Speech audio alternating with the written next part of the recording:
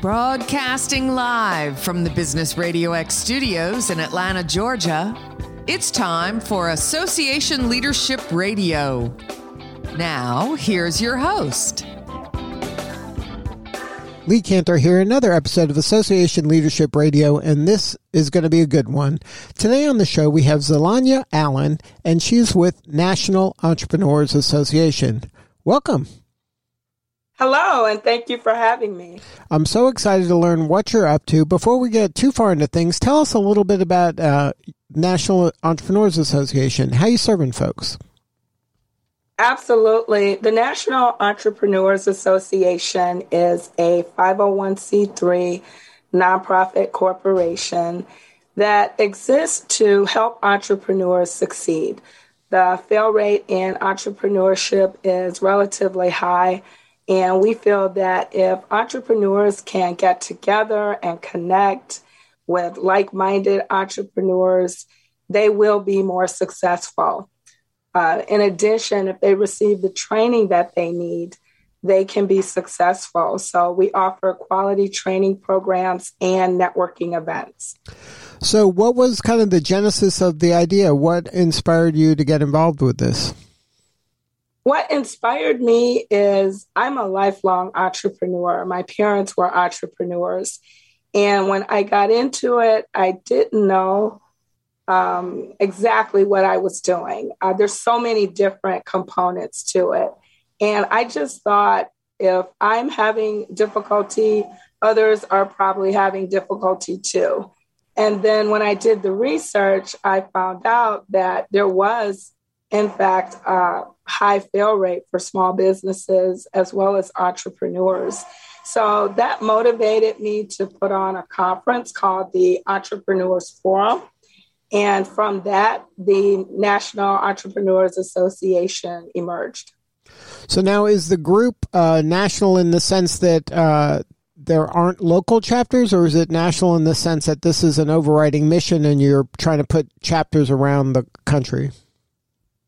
So we are a national organization. We meet virtually, and entrepreneurs from all over the country join our meetings. Of course, the pandemic's been going on for over 2 years. We started this in 2018. And the goal is, yes, to have chapters in every major city in the United States. But because of the pandemic, we began meeting virtually. And we do all kinds of events to support entrepreneurs on a national level. So what's an example of some of the events you do? Sure, we do national virtual pitch competitions. Those events are sponsored by Dell Technologies and Comerica Bank, where contestants can pitch their business in 3 minutes and win $3,000. They also win a Dell computer and a 1-year membership to the NEA, and we do those twice a year. We also have second and third place winners. We do entrepreneur boot camp and certification program. So entrepreneurs can become certified. And it's a 9-week training program where we give entrepreneurs an overview of entrepreneurship, because often when people become entrepreneurs, they're passionate about a particular product or service, but they may not understand the other aspects of business, like the legal side or how to market effectively. So we give them a nice overview. At the end of the program, they take an exam. If they pass with 80% or better, they receive our certification. And then this is the objective of that is to help educate the entrepreneurs so they don't kind of make some of the mistakes that cause such a high failure rate for entrepreneurs? Exactly. It's to better prepare them so that they know what they're getting into. Often when people become entrepreneurs, they may not anticipate everything that they're getting themselves into. So it just kind of prepares you for what is to come. And if you're a seasoned entrepreneur and you've been in business for a while, it's still a great program because you get training from experts. Every module is taught by an expert, and you don't know what you don't know. So entrepreneurs always learn something new in this program. Now, has the membership been growing since the beginning? Has this been something that's been, are you starting to get traction? Absolutely. We have over 10,000 followers on our various social media platforms. Actually, we have over 13,000 on Facebook. Our email database has over 10,000, and that's just grown since the pandemic because we started in Michigan. And like I said earlier, we're servicing entrepreneurs all over the country now through our pitch competition, through our boot camp, and we also do monthly networking events. And that is virtual as well, where entrepreneurs can log on Zoom and connect with other entrepreneurs and exchange referrals and just support each other. Now, are you finding that people are hungry for this kind of information? We hear a lot about this great resignation where a lot of folks are just frustrated with their kind of corporate job and they want to kind of, go their own way and carve their own path. Do you find that people are just really looking for this type of information so they can get a solid foundation as they launch a new venture? I do, because I think the pandemic caused people to do some self-reflection and they want more out of life. And I think that's why we're seeing the great resignation. People are pursuing their passion and they need guidance and direction. So whenever we put out the advertisement for our pitch and our boot camp, the applications are through the roof. We actually cannot accept everyone who applies for these great programs. So absolutely. Now, do you have any advice for other leaders of associations that are launching a venture like yours? You're trying to serve the nation. How did you kind of attract those early corporate partners that probably help you fund this venture? So I've been doing entrepreneurial events for a while, since 2011. So for about 10 years. And initially, I funded the programs. My team, we self-funded. And we attracted the sponsors. People saw what we were doing. They liked it. People would refer others to us. And that's how we got our sponsors. I haven't really aggressively pursued corporate sponsors. They've heard about what we're doing and they liked it and came on board. So that's what I would recommend to associations.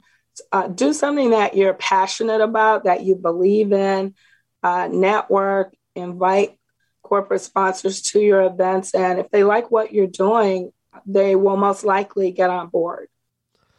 Now, do you have the challenge that some associations have? I don't know if you have this because a lot of your work is virtual, but the ability to find volunteers and people to help in the, kind of fulfilling the mission. Is that something that you struggle with, or is that something you've kind of figured out? No, I think volunteerism is always a challenge. You just have to find the right mix. We have like a core group of entrepreneurs who are really passionate and looking for opportunities to give back. But I would say, other than that core, it can be challenging. But one of the things we try to do to correct that is to teach entrepreneurs the importance of volunteerism, and that in order to get, you have to give. So I think when they understand the law of reciprocity, it becomes easier to attract volunteers. Now, is this playing out the way that you envisioned when you launched this? Absolutely. We had a big vision. The country is, huge. We have over 30 million people in this country and millions of people pursuing entrepreneurship. So the opportunities are endless. And, if we can just impact a few lives, we feel that our work has been worthwhile. So I think the sky is the limit really here because the need is great. We need more help in this area. Now, do you find that you're attracting kind of the beginning entrepreneur on the life cycle, like the aspirational person who is thinking about this but hasn't pulled the trigger? Or do you attract more the veteran entrepreneur that wants to take their business to a new level? Or is it a mix? So we do have an application process.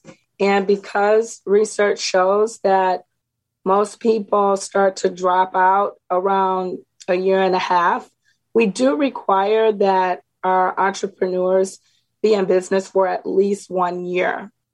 And that's because we want serious entrepreneurs who understand a little bit more about what they're getting into. It's not a get-rich-quick scheme. You're not going to achieve success overnight. So we do vet. We like for people to be in business for at least 1 year. And then I would say it's a mix. So we get late stage entrepreneurs as well as early stage. But we do want you to be in business for at least 1 year. So now how do you kind of create the different activities that would be beneficial to somebody who's farther along? They would have different needs than somebody that's just getting started or is just, at the beginning of their journey. Well, actually, we found that our programs benefit early stage entrepreneurs as well as late stage because, I just coach someone who has a fear of public speaking. Maybe you have a business and you haven't had to pitch it, but now you want to go to the next level and get out there and start pitching your business and get more exposure, but you don't have that training. We provide that training. So the same thing with our boot camp. It's an overview. So all of our entrepreneurs, we've graduated 60 so far. Whether they were early stage or late stage, they always say, I learned something new because there's so much to learn and you can't possibly know it all. So if you go through a program like ours that's giving you a nice overview, you're going to pick up something new as well as meet other entrepreneurs that you're going to learn from just by having a conversation. Now, are you reaching out to the universities? There seems to be entrepreneur programs sprouting in universities all over the country. Are you partnering with any of them? We are not necessarily reaching out to the universities, but we do attract university students. In fact, someone from, I believe it's Florida University, just won our last pitch competition. So we do attract college students for our pitch. And he did an outstanding job. He was only 24 years old and had a great idea and pitched it, and he won first place. Wow, that's fantastic. Do you find that you're reaching maybe some of these entrepreneurs from underserved areas that maybe aren't getting the attention from some of the local resources that are maybe close by to them, but your organization is kind of attractive to them? Yes, we do have a lot of underserved communities that reach out to us. But again, the requirement is the same. We just want to know that they're serious, they know what they want to do, and they've taken those initial steps, and then we're happy to serve. Right. I guess that was that a point of where you had to decide if that is the path that you wanted to go on? Because on one hand, you don't want to discourage anybody, but you want people that have kind of skin in the game so that they are kind of really invested in this and they're not just dreamers that never take action. Yes. So as I mentioned earlier, I've been doing entrepreneur events for over 10 years. So initially, when I started doing events, everyone was welcome. But what I was finding was that there was a high turnover rate. because people would get into it not knowing what to expect. And a year later, they had given up already and got a job.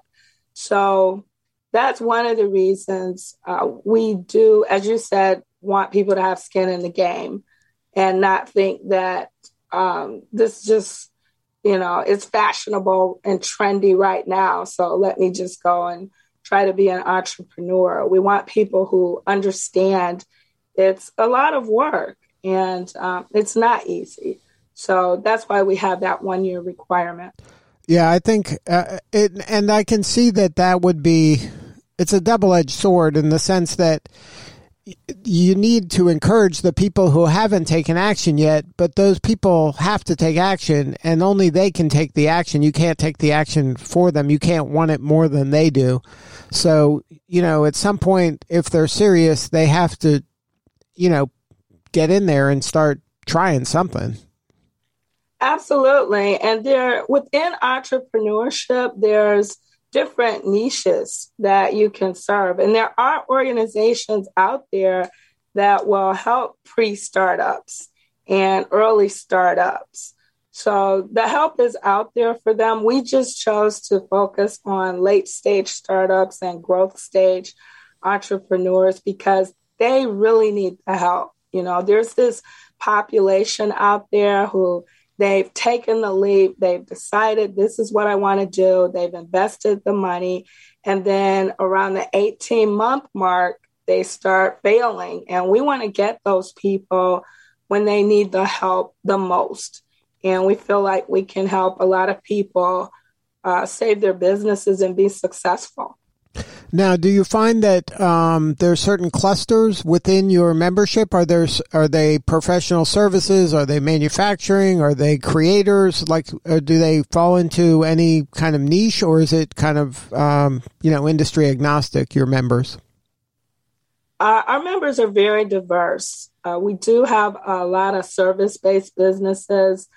People who were professionals and now they're getting into coaching and consulting. But we do have product-based businesses as well.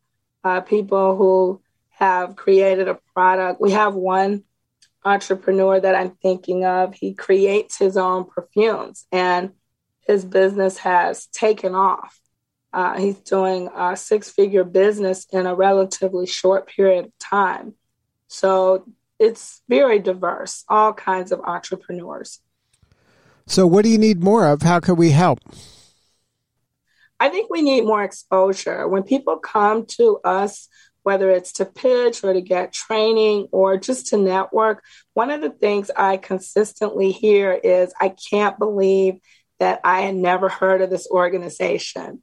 And they love our programs. So I think we just need to let more people know that we are here. And if somebody wants to learn more, what is the website? The website is nationalentrepreneurs.org or nationalea.org. It's less to spell. And then that's the website. Are you, can they find you also like on LinkedIn or any of the social platforms?